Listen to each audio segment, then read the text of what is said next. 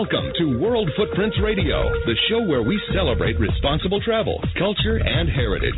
Featuring your hosts, Tanya and Ian Fitzpatrick. Now, World Footprints Radio.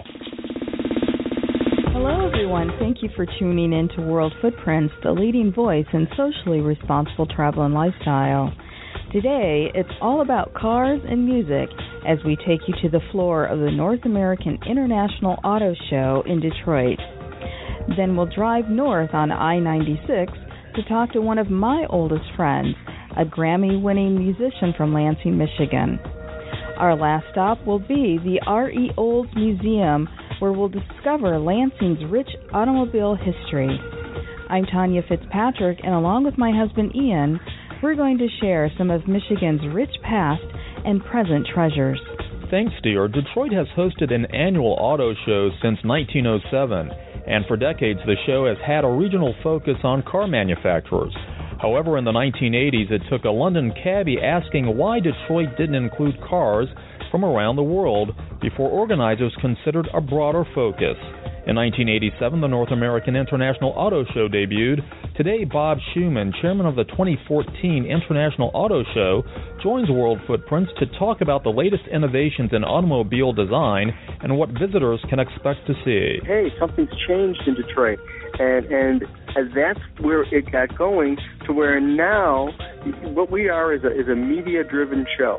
We have over 5,000 members of the press come for our two-day press conference, over 67 countries represented. We'll travel north on I-96, where we'll be joined by one of Tanya's oldest friends, Grammy-winning musician John Fluker, who joins us on the phone from Los Angeles. John has performed with an extensive list of acclaimed artists, including Gladys Knight, Queen Latifah, and Boyz II Men. With all his success, John still embraces his Midwest roots. Wonderful upbringing as far as just nice town to raise a family, and the musical programs that were available. Because I even went to a musical program one summer at Michigan State, and I had so much fun. It was just a great program to meet other musicians and to learn. One of the finest automobile collections anywhere is found in Lansing, Michigan. The REO Transportation Museum in downtown Lansing honors Ransom Eli Olds, a man who reshaped the auto industry in Lansing skyline. Bill Adcock, the museum's executive director, takes us on a tour of the museum and shares some of the history of R.E. Olds and his namesake car company, Oldsmobile, once built in Lansing. Ransom hated horses. He thought there must be a better way to get around than a horse, to clean up after a horse, and feed a horse, and groom a horse, and thought that a steam-powered or some type of a powered vehicle would be a lot better than a horse. I'm Tanya Fitzpatrick. And I'm Ian Fitzpatrick, and this is World Footprints. Visit and connect with us at worldfootprints.com. Every January, Detroit, Michigan takes center stage with the North American International Auto Show, the greatest indoor media event on Earth. Car manufacturers from all over the world come to the D to show off their latest designs, and thousands of visitors and media descend upon the city to see automotive artistry up close and personal. But the North American International Auto Show also has a strong socially conscious purpose, and they use the spotlight of this event to raise money for charity. Bob Shuman is the chairman of the 2014 North American International Auto Show. He is the past president of the Detroit Auto Dealers Association and serves on several other auto industry boards. He is a patron of the arts and, like Ian and I, also a recovering attorney. And an alumnus of both of our alma maters, Michigan and Michigan State. But at the end of the day, Bob says he bleeds green. Bob Shuman, welcome to World Footprints. Well, thank you very much. That's quite an introduction. And as a Michigan State alum, I'm so happy that you've kept your alliances in priority, in order. Yeah, but my wife's a Wolverine, so, I can only do so much. You married well. That's what I tell my wife. First of all, congratulations on celebrating 25 years of the North American International Auto Show. This is a wonderful, remarkable benchmark, and it seems like you've drawn in the big guys this year with a visit from Vice President Joe Biden. Sheryl Crow, I understand, is performing, has performed at the charity preview. Right. The idea for an international show started with a comment a London cab driver said to a former dealer way back when, why doesn't Detroit have an international show? And that's where the question was first asked. And look where we are 25 years later. Sheryl Crow, Vice President Biden, and here I was, a guy from Walled Lake, Michigan, which is now grown up now, but when I was a kid, that was kind of like nowhere was the joke. And here I am guiding Vice President Biden around the show floor, meeting with Sergio Marchione and Bill Ford Jr. and the brand new Mary Ibarra. That's not the folks that I usually talk to. So that was quite an experience for 45 minutes to be able to see the vice president like that. Sure, and considering where the International Auto Show started, in 1907, I believe, as a Detroit auto show, just to see how it's morphed through the years and incorporated the international community. That's quite an accomplishment. Right. To go from what was essentially a regional show where it was before GM and Chrysler back in the day, and now the international idea is, hey, everybody gets a level playing field. So we can get the German manufacturers here, the Asian manufacturers here, and it's a fair deal for who gets what space. It's based on a formula, and everybody gets some input as to what the floor plan is, and we try to make everybody play fair with each other. We're all fierce competitors. I compete with the Chevy dealers and the Ford dealers, and these massive companies certainly compete with each other, and everybody wants their display to be a little bit better than the next guy's display, which for the general public that comes to this show, they get to see the best that all worldwide manufacturers have to offer in terms of auto show. You can't see this anyplace else in the country. Now, Bob, one of the things that really brought about this transformation in the auto show is this global competition as Frankfurt, Tokyo, and even Chicago were beginning to eclipse the spotlight in terms of vehicle introductions and so forth. Take us back to that time when Detroit, the auto dealers really said, hey, we've got to do something different because we are losing our position out there amongst these great shows. Absolutely. And what we were missing that foreign press, the import press. So what they did was, and they started knocking on doors, and not every door opened, but a few doors opened, and primarily at Toyota and at Nissan with the introduction of the Lexus and Infiniti brands. I mean, remember before there was Lexus? It's hard to think back that far because they've been so darn successful. But Lexus and Infiniti, Toyota and Nissan, committed to bringing those brands. They were revealed for the first time anywhere at the show. And that's really what got the ball rolling. And then all the other, the German manufacturers started to see, hey, something's changed in Detroit. And that's where it got going to where now what we are is a media-driven show. We have over 5,000 members of the press come for our two-day press conference, over 67 countries represented. People fly in from obviously all over the world, and because they know they're going to see this year 50 to 55 worldwide reveals. They're going to see the chief executive officers of most of these manufacturers all come to Detroit. I mean, GM, Ford, and Chrysler are here already. The Dieter Zetsche was here. It just goes on and on. All these ladies and gentlemen come in now, and it gives the press an opportunity, and each manufacturer gets the most bang for the buck in terms of media attention. Because at the bottom line is they spend millions of dollars on these displays. There is a return of investment analysis that is done. Did they get the press to justify the expense? And each year the answer has been a resounding yes. The show has grown, and so has the media coverage. I can remember being in Michigan in the 80s and 90s and looking forward to watching Channel 4 locally to take the tour of the show, and now living in Washington, D.C., we see that the show is on NBC, MSNBC. Just in terms of this spotlight on this show, this is a remarkable transformation in where this show has come. It is, and our media numbers are just off the chart this year in terms of the buzz that's going on all over the internet about the show. And I think another thing that's happened is sometimes one car will steal the show, and that's what somehow gets talked about. It's been different this year, and that you've got the Ford pickup with a lot of aluminum in it. You've got the Chrysler 200. You've got General Motors winning the car and truck of the year with the truck, the Chevy Silverado and the Stingray.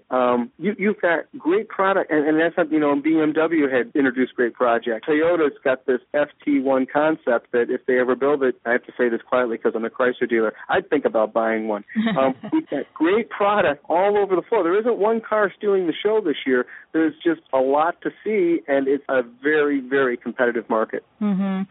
Although I'll tell you, in our market, in the D.C. market, we have heard a lot about the Ford F-150, but we're looking forward to seeing it. And one of the things that I find most remarkable is, we're just coming out of a recession.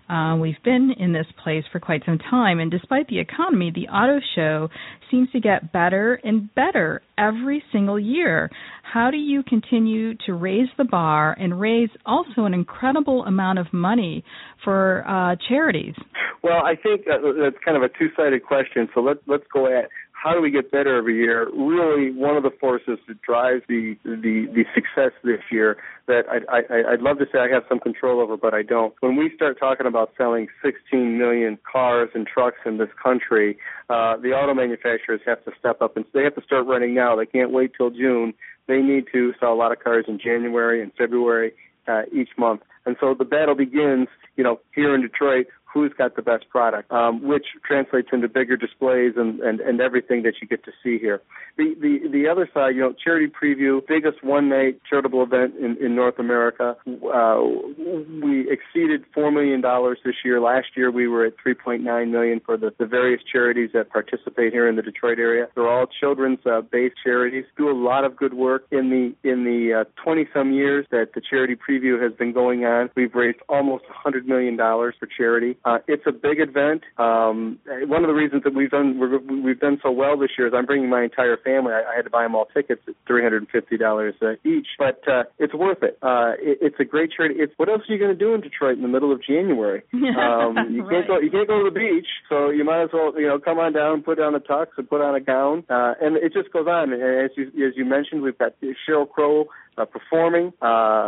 She's going to do a great job, or has done a great job, I should say. I've lost track of space and time here. I've been running around. I'm still recovering from Vice President Biden. I didn't know he was a car guy. His dad was a used car dealer, so he can really talk cars. Very interesting.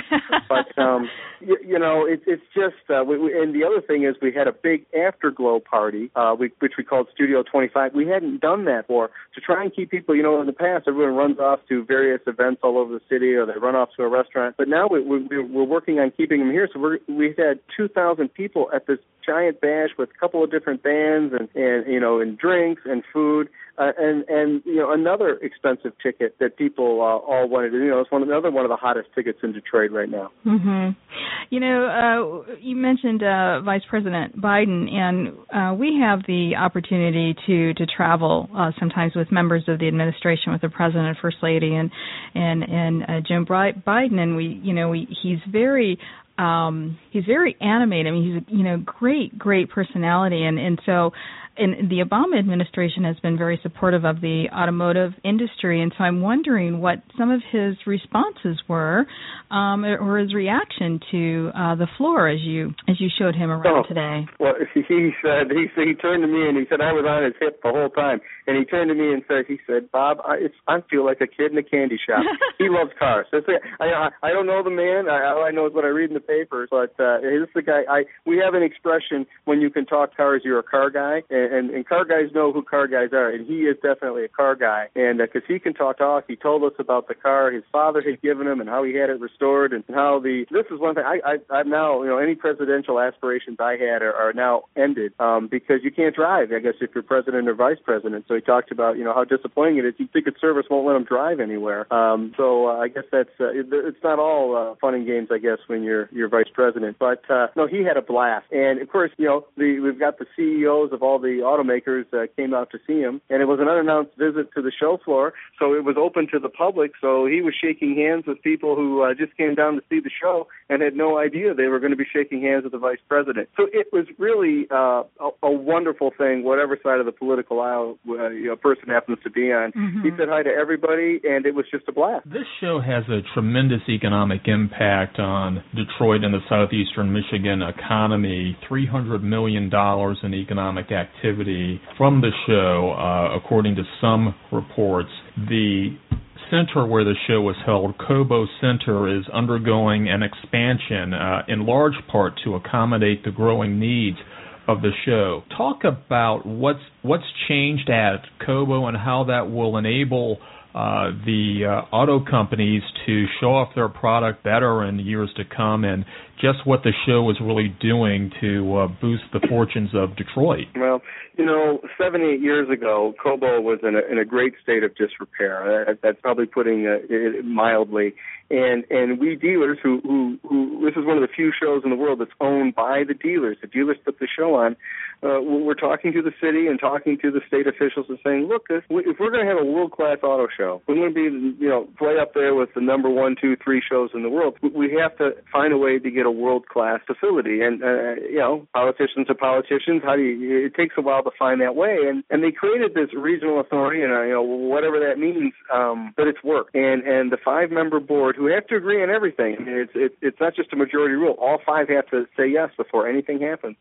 We now have a world-class facility. When they recruited me to do my job as chairman, you start 5, 6 years ago. You start out as secretary, then you're treasurer. You work your way through the various offices. I never thought this would be done. What construction project is ever done on time? I hate to say this, especially in the city of Detroit, but they have exceeded all expectations. The building is absolutely beautiful. We have a riverfront atrium area that open. It's a glass wall. It's a glass ceiling. That's where Vice President Biden spoke. Looking through the glass wall, you look south across the Detroit River to Windsor, to our Canadian friends. It's beautiful at night. You can see in the summer. You'll see freighters going up and down the Detroit River. Next to that, immediately next to that, where the Detroit Pistons used to play basketball back in the day, and when I was a kid, they used to advertise at air-conditioned Cobo Arena. Well, it's no longer an arena. It used to be the wrestlers back in the 60s. It was always come see the Shark Cage death match at air-conditioned Cobo Arena. That was always the tagline. I use that on my kids now. But anyway, it was it's no longer an arena. All the seats are gone, so it's now 2 floors. You can get 3,000 people in the upper level. That's where we're going to have we had our beautiful Studio 25 after the charity preview bash. Ford, when the press was here, had a huge blogging, that aspect of media display in there. They just went over the top in that room. It's a great space. So I think everyone in Detroit who's lived through some of these times that walks into Cobo, we're a little cynical. You're like, whatever. Yeah, they did something at Cobo. They put another coat of paint on. No. You walk in here and you go, wow, this really is nice. And that's what we're getting from everybody who comes to the show. I am so pleased to hear that, because I remember Cobo back in the day when I'd, come for one event or the other, boxing matches, which were shown on widescreen TV because just as a telecast. And actually, in going through the little section of Cobo and the People Mover, and that's all I've ever seen of the International Auto Show. So this will be a wonderful first for me with regards to attending for the first time this year. And next year, I'm hoping that we'll be there for the media events as well. Bob, I was really surprised to learn that outside of Germany and Japan, more vehicles from those countries are unveiled at the North American International Auto Show, and I think that is, attributable to how the show is perceived outside of this country and embraced, actually, outside of this country as well. Absolutely. And again, one of the perks of being chairman for the last 3 years, I've traveled to Shanghai, Beijing, Geneva, the Frankfurt show, the Paris show, all the big shows. And it's funny, again, me as a Detroiter, I've had a chip on on my shoulder. I mean, I've been living here. I'm the third generation of Shumans to live here. And someone, I'll meet someone and they'll say, well, what are you doing in Geneva? Well, I'm part of the North American International Auto Show. And they're like, really? That's a great show. And it's so wonderful to be from Detroit and hear somebody else say that. Mm-hmm. We really are a big deal. And I tell everyone locally, we got a great jewel here on the Detroit River, and we got to polish it, cherish it, and keep making it better so we stay a few steps ahead of everybody else. Sure. Well, so what is the most exciting concept car or new unveiling that you've ever seen at the auto show? Which one really kind of, excited you? Well, I'd say, last year the Chevrolet Corvette was the car that stole the show. And again, it's hard for me to say that since I'm a Chrysler dealer. But now this year, I have to say once again, the Stingray that won the award this year, a lot of people want to see that car. And they have the new Stingray, and they also have a Corvette race car here. Joe Biden and Mary Barra, the leading General Motors, sat in that car for about 10 minutes, and they closed the door. I don't know what they talked about in there. I asked her when she came out, well, did you get an order in deposit? Because in our business, that's what you're always asking for. I don't know if she sold them a car or not, but they were talking in there. She was really trying to sell it to them, so God bless her for that.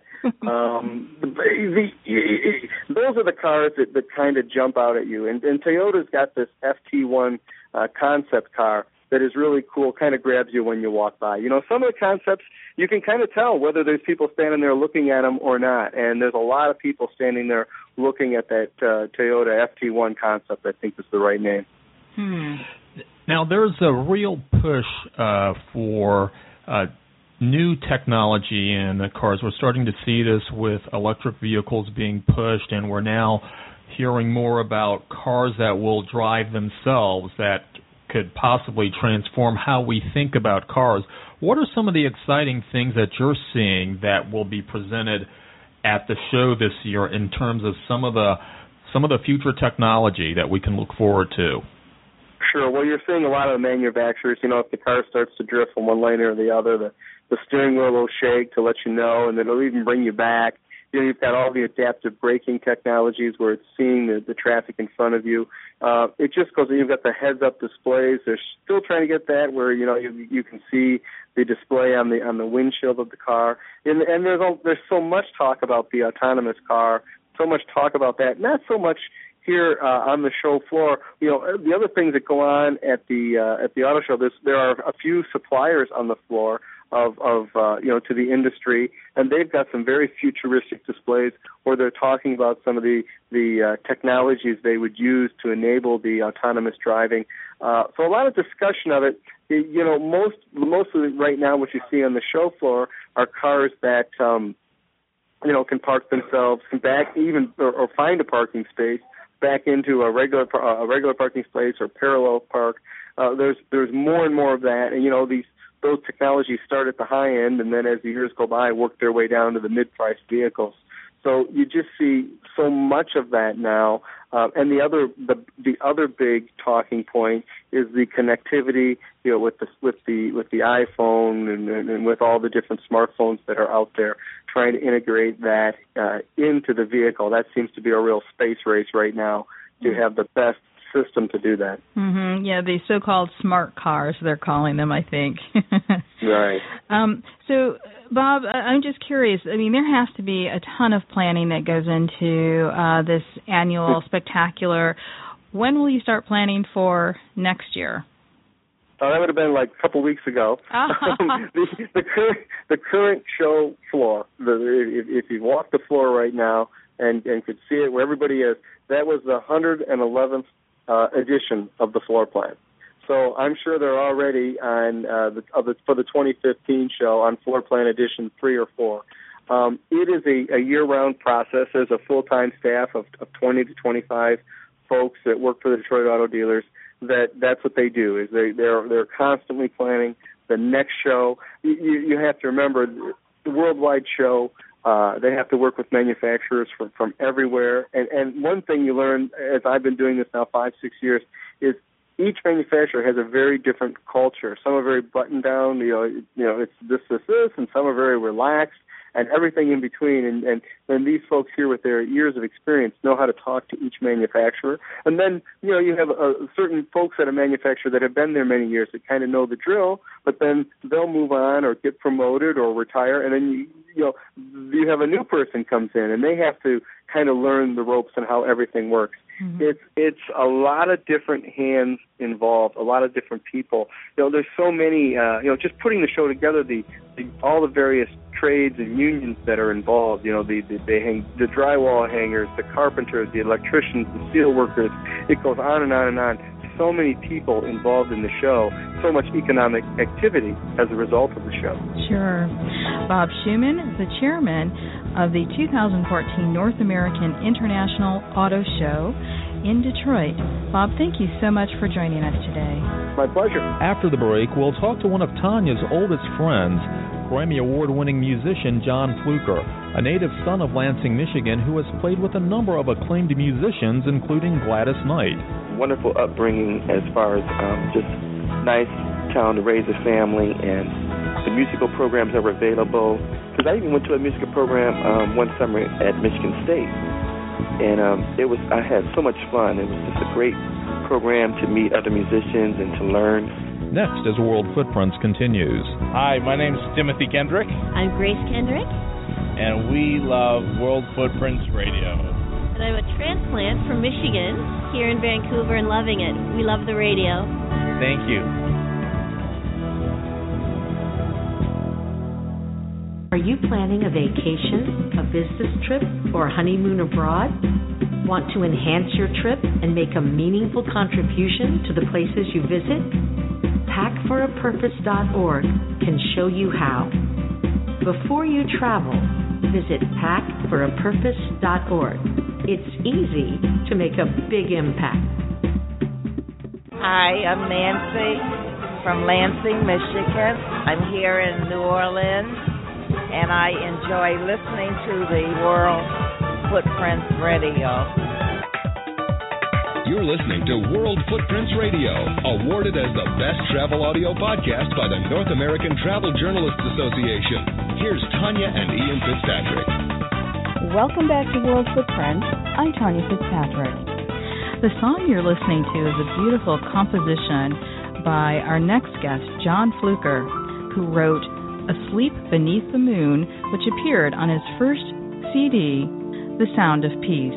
John Fluker is an award-winning pianist, composer, vocalist, and arranger who has performed with an eclectic group of artists from Gladys Knight, Dionne Warwick, and Oleta Adams to Boyz II Men, Queen Latifah, and David Hasselhoff. John has performed and lent his musical arrangement talents to a number of television shows, theatrical productions, and the Holland American Cruise Line. John hails from Lansing, Michigan. He is my oldest childhood friend, and he's under strict instructions not to share any of my early shenanigans, because this show is about him and not me. John, thank you so much for joining us on World Footprints. You're welcome. Thank you, and so funny you snuck that in. I just had to remind you of our agreement. But I want to tell you, I'm so proud of your accomplishments. You're one of the few friends from my early childhood who knew exactly what you wanted to do early in life. And oddly enough, you're both artists, the other one being the gospel singer Byron Cage. Did you ever waver, especially during the hard times, about your life choice, your career choice? Well, not actually. I always knew that I wanted to be in music, and of course there were a lot of hurdles to jump over. But I always knew that God had a plan for me in this particular area, and so I just kept at it. There were other things like little acting here and there and some other things, but I always knew that the root of my career would be in music. Mm-hmm. And as I mentioned at the outset, we just listened to one of your songs, Asleep Beneath the Moon, yes, which appears on your first CD, The Sound of Peace. And this is a CD that I know you dedicated to your dad, Curtis. And so I know that CD has a very special meaning for you. But I'll tell you that the song Asleep Beneath the Moon really inspired me to slow down, reflect, and breathe. And, bring a sense of peace. And I think that's one of your objectives, really, when sharing your music, is it not? Yes, it is. It's to just share peace and also just calm people down. I remember how my father used to sit on the couch and listen to me play the piano. And he said that I should make a CD because my music was so relaxing and soothing. And so I just took that as inspiration for this project. How are you really able to do that, though? Because you are always on the go. Every time we talk, you're on the road, you're in a different state or country. Even, how do you find the ability to write such relaxing tracks when your life is, anything but?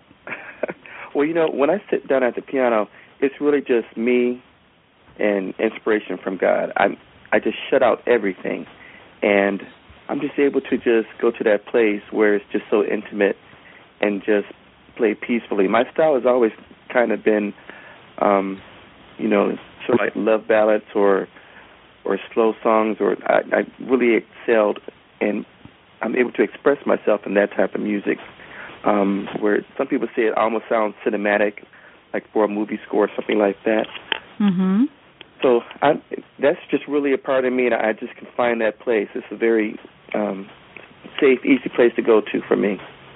So, and it really helps because after all the traveling and everything, you need to be able to just calm down and just be able to just find that place where you can just be intimate with God, or just find that place of peace within yourself.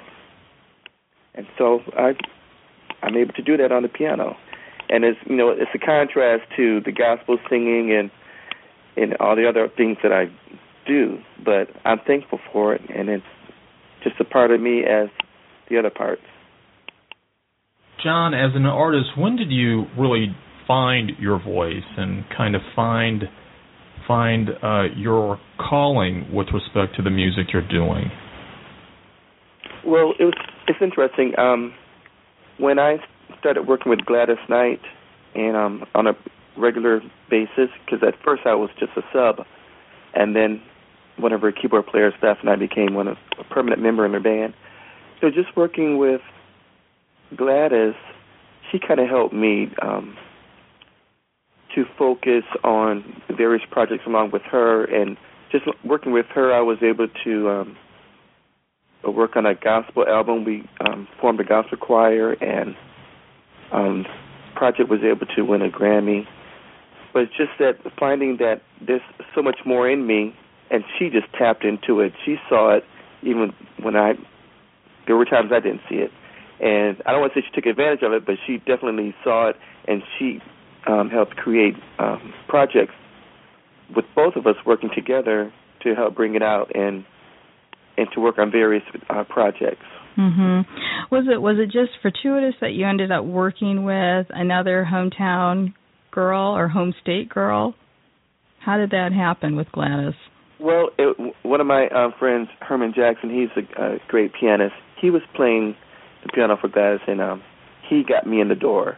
So there was no auditions or any of that. I mean, they just called me, said, "Can you do it?" I said, "Yeah," and I was very nervous. And they sent me the music. You go in, and you just have to just hit it. You got to start playing, and no rehearsal or anything. It's funny how life is kind of goes around full circle. When we saw you, or when I saw you after decades following school in Las Vegas when you were playing with her, Gladys actually grew up with my aunt, and wow. They are best friends. They were best friends growing up, and they still they still maintain contact to this day, and so I thought it was really interesting, evolvement. there, and was really, pleased to not only see you after so many years, but to meet her and tell her who I was. Wow, small world, huh? Yeah, it is a small world, which is why you always have to be on your best behavior. Now, I'm curious, how did the David Hasselhoff thing come about? That just seems so contrary to who you are, who I know you to be in your music. Well, that was also through Gladys, too, because David Hasselhoff and Gladys were pretty good friends. And he liked her band. And when he saw her in Vegas, he said he was going to be performing on The Tonight Show. So he asked Gladys if he could borrow her band. And so we backed him up on The Tonight Show, and that's how that worked out. Okay. I was laughing when you were talking about the eclectic group I played with, and when you mentioned Boys to Men, and then you turn around and say David Hasselhoff. I'm like, what? How did you get to that spot? But he's a great guy, and he was fun to work with. John, I want to ask you about Lansing. Despite Tanya's warning at first, what was life like in Lansing, and what are some of the memories that you have with Tanya back in your hometown? Well, Tanya's, it's always been a really good friend. I remember when Tanya moved to Detroit, and she came back, and she knew all the latest dances and stats, and I was like, what in the world just happened? I mean, she just came back knowing everything, But Lansing, it's pretty small. I always kind of felt like Lansing was just a little slightly behind, a little slower than all the like a more hip place like Detroit or something. But at the same time, there were a lot of talented people who influenced me. I had a lot of talented friends, and I don't know if you remember Natalie Riddle. She great pianist, and Donnie Hinton, just a great vocalist. So people like that really inspired me. And Lansing, I was always in the talent shows, and then branched out into acting, and so that's one of the things I look forward to in school, being in talent shows, playing in a marching band, a jazz band, singing in a choir, all those things that really influenced my musical abilities.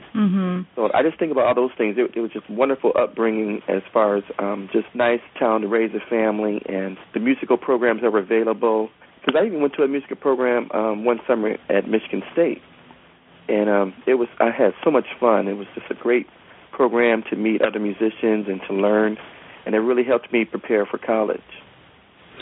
Is it hard sometimes to go home, and you've been away for so long, you've traveled the world, and your perspective of the world, I'm sure, has changed. Do you find it hard to go back home to Lansing, Michigan, which is really still a small town? It's a small town, and it seems even more simpler when I go back. I'm like, wow, this doesn't, you see certain buildings, you're like, this doesn't seem as big as I remember it when I was growing up. Right. It seems a little smaller and more simpler. That's the most that comes to my mind right now when I think about going back home.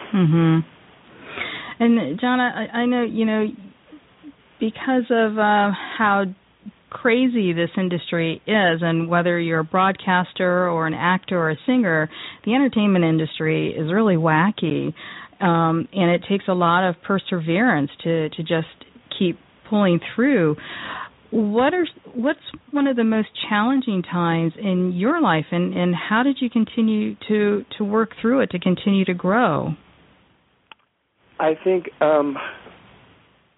when I first came out to California, that was really my most challenging period, because you're new in town, you don't know anyone, and I started playing for churches, and that helped keep some stability in my life and having a place to play, and you start meeting people. But it was tough because that was the only time when I had an odd job, so to speak. I was a waiter, but even that only lasted maybe 6 months. And I even quit one place. I said, no, I want to be in music. And they're like, okay, but, you may need this job. We'll probably see you in a few months, and they never did. But, it's always been my faith in God, and I think it's been also my association with the church. Just, when you play for a church weekly, you can't help but just to let the messages permeate in your heart, or you're just around a good environment. Mm-hmm. And so I've always been around a lot of faithful people, and it's been the prayers, and it's been my faith that just kept me through those difficult times until I found my stride in music. And then I started doing this Star Search and playing with Gladys Knight. And Star Search, which you've won twice, I believe. I just have to plug that in. Yeah, I can, was it twice? Yeah. 2 or 3 times, I don't know. Multiple times. Star Search winner multiple times, we'll say. Yeah, it was fun while it lasted. Now, John, you've been in the music business for a long time, and I know you've seen a lot of changes as we've gone from analog music to now this digital world where music is easily transferred from distributor to the end user, and now we've got iTunes and all of these different formats. How are you making it through the new digital music world, particularly when there's been so much focus on protecting intellectual property, particularly from the artist's perspective? Well, it's been a pretty scary transition. I know we used to go to the studios back in the analog days and when they had 24 tracks and everything, and when you finished your session, you took your tape and you went home, and that was with you, and you didn't worry about anybody having your music or anything. But now you do a session with someone, they have your information, and wherever you go, they have your information. It can leak out just so easily. And so, it's been, it's kind of a scary thing, but at the same time, music is also encoded. So when people use it, it can be tracked, and it's easily tracked through digital radio stations, and it's helped me now, the technology, because with it being tracked on stations like XM Radio and Pandora and Music Choice and stuff like that, it's easy to be tracked and monitored, and they're able to recoup royalties for me. So in that sense, it's good that it's tracked, but it's bad in the sense that, yes, people can copy it and get free music if they want. But what's helped is the streaming on the Internet. Mm-hmm. Are you seeing some of the laws changing, though, and better enforcement among among law enforcement to curb this pirating? Well, I'm seeing more support for the actual musicians now, even with Congress backing up musicians, because there were a lot of digital stations and places that didn't want to pay musicians their royalties or wanted to decrease the royalties, and I'm seeing a lot more support now for musicians.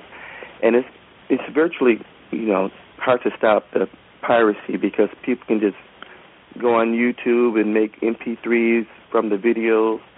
But at the same time, with the streaming on the Internet and the way that the music is encoded, that really helps musicians. And I do see Congress backing up and supporting musicians more and more. Mm-hmm. I want to switch gears a little bit, too. And, I'd be remiss to fail to mention that you also do vocal coaching for aspiring singers, and I know your heart is to encourage and mentor, for lack of a better word, emerging artists. What is one of the most important pieces of advice you can offer to any aspiring artists listening to us today? You have to believe in yourself, and you also have to practice.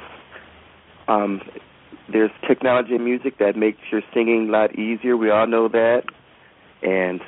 But you as an artist have to be able to sing and not rely on technology to make you sound good. Mm-hmm. You need to sound good, so you need to practice. And talk a little bit about your forthcoming album, Star Eyes.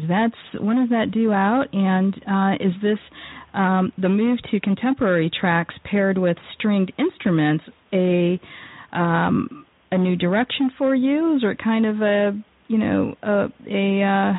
you kind of going back to your original roots?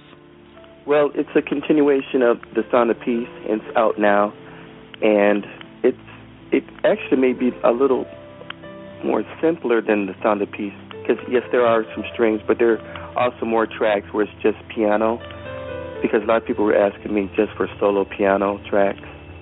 And so I was able to just sit down and create music and not rely on the heavy instrumentation or anything like that, just solo piano.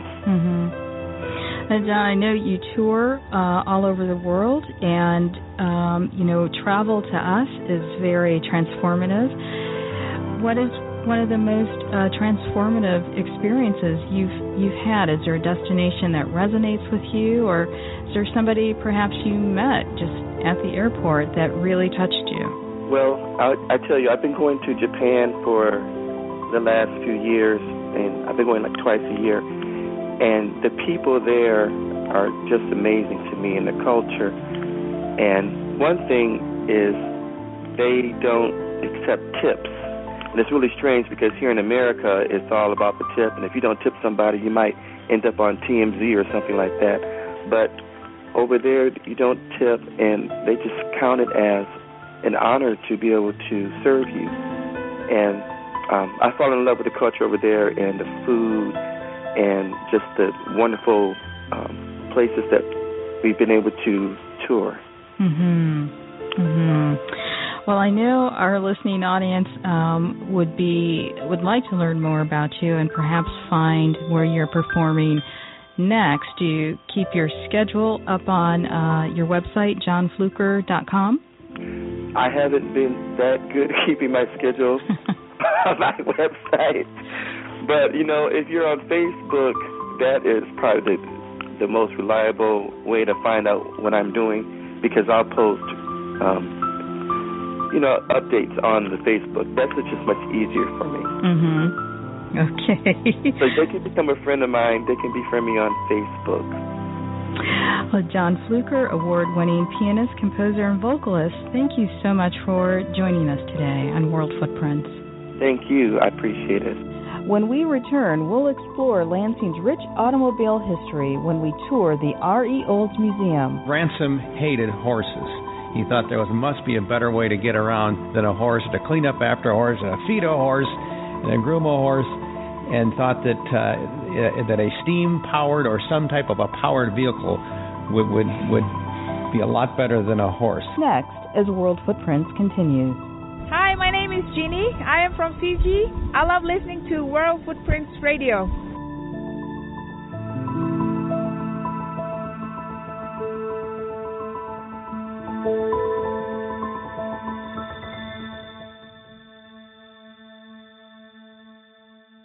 Poaching is a major threat to our country's wildlife. I'm Tom Barry, and I'm an actor reaching out with the Humane Society Wildlife Land Trust, which works with private landowners to protect wildlife, preserve natural habitats, and create permanent sanctuaries. To learn more, call 800-729-SAVE or visit wildlifelandtrust.org. Thank you.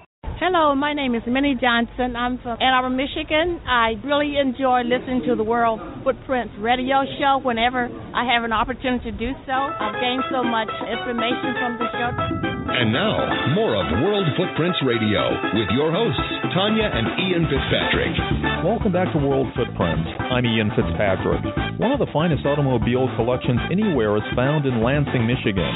The R.E. Olds Transportation Museum in downtown Lansing honors Ransom Eli Olds, a man who reshaped the auto industry and Lansing skyline. Let's go on a tour of the museum and learn about R.E. Olds and his namesake car company, Oldsmobile, once built in Lansing, with the museum's executive director, Bill Adcock. So you're here in a museum that got started about 31 years ago by a bunch of just hobbyists in Lansing. And this is an old Cata bus garage that you're in right now. It's about 25,000 square feet. And they made a deal with the city that if they would lease them the facility for $1 a year, then they would renovate it and make it into a museum. And they didn't have any cars, so they brought their own cars in here. I think there was a total of 8 cars here initially. So anyway, that's how the whole thing got started. Now we have over 60 cars, and probably 95% of those cars we own. Okay. Just a few of them are on loan. There are some very special cars that are on loan. So what you're seeing right now is, this is family, the R.E. Olds, Ransom Eli Olds, his family artifacts. And he certainly lived here in town. He lived on the corner of Washington and Main Street, and that's the mansion that was there. Unfortunately, it got torn down when they put a new highway through town, so wouldn't you know? Yeah. So there's some of the remaining. We've got the furniture and piano from the piano room. It didn't have very many fireplaces in it for that big a mansion. It was all steam heat, so they didn't put many fireplaces. But that's one of the fireplaces that were there. We still have the grandfather clock, built in 1904 for RE, and it runs. And what they did is his father, Pliny Olds, they came from Indiana. He was a machinist. He had a machine shop, and they built these stationary engines. And everybody could use a stationary engine. And this was gas powered. It was steam, and you could run anywhere from a washing machine to a lathe to a drill press. It's whatever needed to be powered in a shop or at your home. Eventually, they started building bigger piston engines, but again, just in the engine business. That's what turned the century. That's well, this was 1800s, and it was the internal combustion engine. Boy, that was used for everything. You could power big shops, and by the time they, got done with their engine run, they were building the engines the size of a car here, 18 horsepower, this great big monster, but it would run factories like this. They would run belts up and run through pulleys and gears and whatnot, and it would run the whole factory. They used that money so they could build automobiles. Ransom hated horses. He thought there must be a better way to get around than a horse, to clean up after a horse, and feed a horse, and groom a horse, and thought that a steam-powered or some type of a powered vehicle would be a lot better than a horse. So he experimented in 1886 and built this three-wheel steam car here. It didn't work very well, but it was the start. Built another one after that. It was a four-wheel with more horsepower. It was a better car, but it wasn't what he ended up doing. They ended up doing a gasoline car, and it was really a motor wagon or a carriage, if you will, that they put tiller steering on, a single cylinder engine in, and that was the first car. He built four of those. Three of them are gone just through history, and the remaining one is a replica, but the one remaining ones are on the corner here under glass. Okay. He gave it to the Smithsonian, and we have it on loan on 3-year periods. So 2 years later, he built a series of 4 electric cars, and this is the only electric car surviving. This is all patent leather. Wow. This is the fenders the same way, and it had regular lead-acid batteries, and lead-acid batteries were invented by the French in the 1800s, and these were popular back at the turn of the century. I mean, there was a lot of cars. I think at least 30% of the cars were probably electric back then. So with all this knowledge behind them, they said, well, let's build a car company. So again, they took a lot of that money that was in the engine business over here, and they parlayed that into, a car company. So they got investors together. The biggest investors was Smith. His name is Sam Smith. He was from Detroit. Originally, he had copper mines and timbers up in the UP. He lived in Detroit, and he pretty much bankrolled the whole thing. They actually I believe they sold that the Olds Engine Works to the Smiths, and then that was money for them to invest in the company as well. And so the first car they built, they had several models of cars that they were going to produce, and about 3 of these were electrics and 3 of them were gas powered. They settled on the gas powered cars, and just shortly before they were going to go into production, they settled on the curved dash Olds. That factory burned to the ground. A lot of the movers and shakers in Lansing said, Ari, why don't you rebuild your factory in Lansing? We'll give you the fairgrounds out here. It's 53 acres, and you've got room to expand, and because we've got a great workforce here. So they did. They brought the whole company back to Lansing, and there's the big Cadillac plant that's there now. That was the original Olds Motor Works factory, and they built that in Lansing. At the same time, they rebuilt the factory in Detroit, so they had both factories going in 1901, primarily just building this curved dash Olds. And by 1903, they were the largest automobile company in the nation. I think they built 600 the first year, 1,000 the second year, maybe 3,000 the third year. So it was a very popular car. It weighed 650 pounds, and it cost $650 to buy, which is not too cheap back then, but it was a very reliable piece of transportation. Easy to drive. Men, women, anybody could drive. It was a very simple car to drive, simple car to maintain. So now comes 1903, and the Smiths want to build big cars because big cars, big profit. RE was totally against that. He said, no, this is the car we'll build them for the masses, and we can produce a lot of them. As a matter of fact, RE produced the first assembly line. He built a progressive assembly line. I know that Henry Ford gets credit for building the assembly line, but that wasn't until 1907 or so.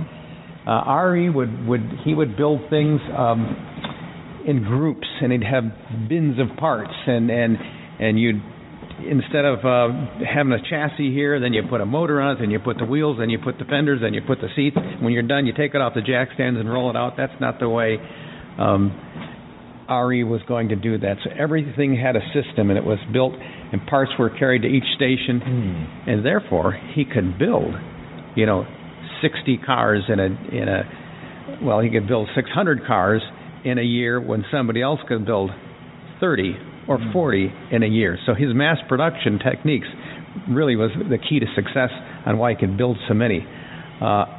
Henry came along and said, that's cool, but I can put a conveyor under it and I can bring everything to the people. And he did, and it was even a bigger success. So in 1907, he was outselling everybody probably in the world at that point. So back in 1903, they started having their disagreements with what they wanted to build, and RE, the money was controlled by the Smiths, and so RE promptly left at the end of 1903. All his buddies again said, nope, you've got to start a car company, you're a genius behind this, and so they did. They organized a new car company, not with the Olds name. He couldn't use that anymore. He did it with his initials. Ransom Eli Olds. It was the REO Motor Car Company, and it was incorporated, I believe, in 1904. That new car company and one of its vehicles would later become the inspiration for one of the most popular bands in American rock music. You remember the name REO Speedwagon, the group? Yes. Well, the drummer for the REO Speedwagon was quite a historian, and he liked the story of Rio, and he liked that name, and so he chose REO Speedwagon, the name of the truck for the band. Wow. How's that? Who knew? Who knew? And they called them the Speedwagons because they were fast. They were fast trucks back in the day, and you could load them up and go fast with them, and so that's why they call them Speedwagons. Even though Oldsmobile has been relegated to the history books, car manufacturing in Lansing has not, as the city continues its proud tradition, making cars for General Motors, now Cadillacs instead of Oldsmobiles. 2004 was the last Oldsmobile, and then that was the end of actually General Motors in this town when they built that last. When it was a Laro, I think they had a Laro production line going here. They didn't have any more product that was going to be built in Lansing, so literally they were going to just shut those factories down and not build any more product in Lansing. And if it wasn't for the mayor at the time, it was David Hollister. He got together a blue ribbon panel together. He got labor and management. He got government involved. He got Michigan State University involved. All these people partnered in synergy to say, we need to build another plant in Lansing. We have a great workforce. And so they were able to give them some tax breaks, and we ended up getting a brand new Cadillac plant, state of the art, along with another stamping plant. And 2 years later, another facility out in Delta Township. And those two factories are their flagship factories in the United States right now. This Olds Museum in Lansing is an extraordinary place, and Bill, we thank you for being with us today on World Footprints and for this fantastic tour, and we encourage everyone to come to Lansing and visit the museum. Thank you very much. Thank you so much for joining us today. If you want more of World Footprints Radio, including our World Footprints Travel Report, giving you the latest breaking travel news, visit us at worldfootprints.com. And while there, make sure you subscribe to our newsletter or follow us on Facebook, Twitter, and Pinterest. We're Tanya and Ian Fitzpatrick, and we wish you blue skies and purposeful travel that leaves positive footprints one step at a time. Hi guys, my name is Sandy Best, the Sandy Best from Lake Louise. Where's Lake Louise? It's in Alberta. Alberta's in Canada. Banff National Park. Natural beauty. The only place you should go with is World Footprints Radio, because they spend their time looking at those special places that are not tourist traps, that are not thousands of people. For the best on the planet, go with World Footprints Radio. This has been a presentation of World Footprints Media, all rights reserved.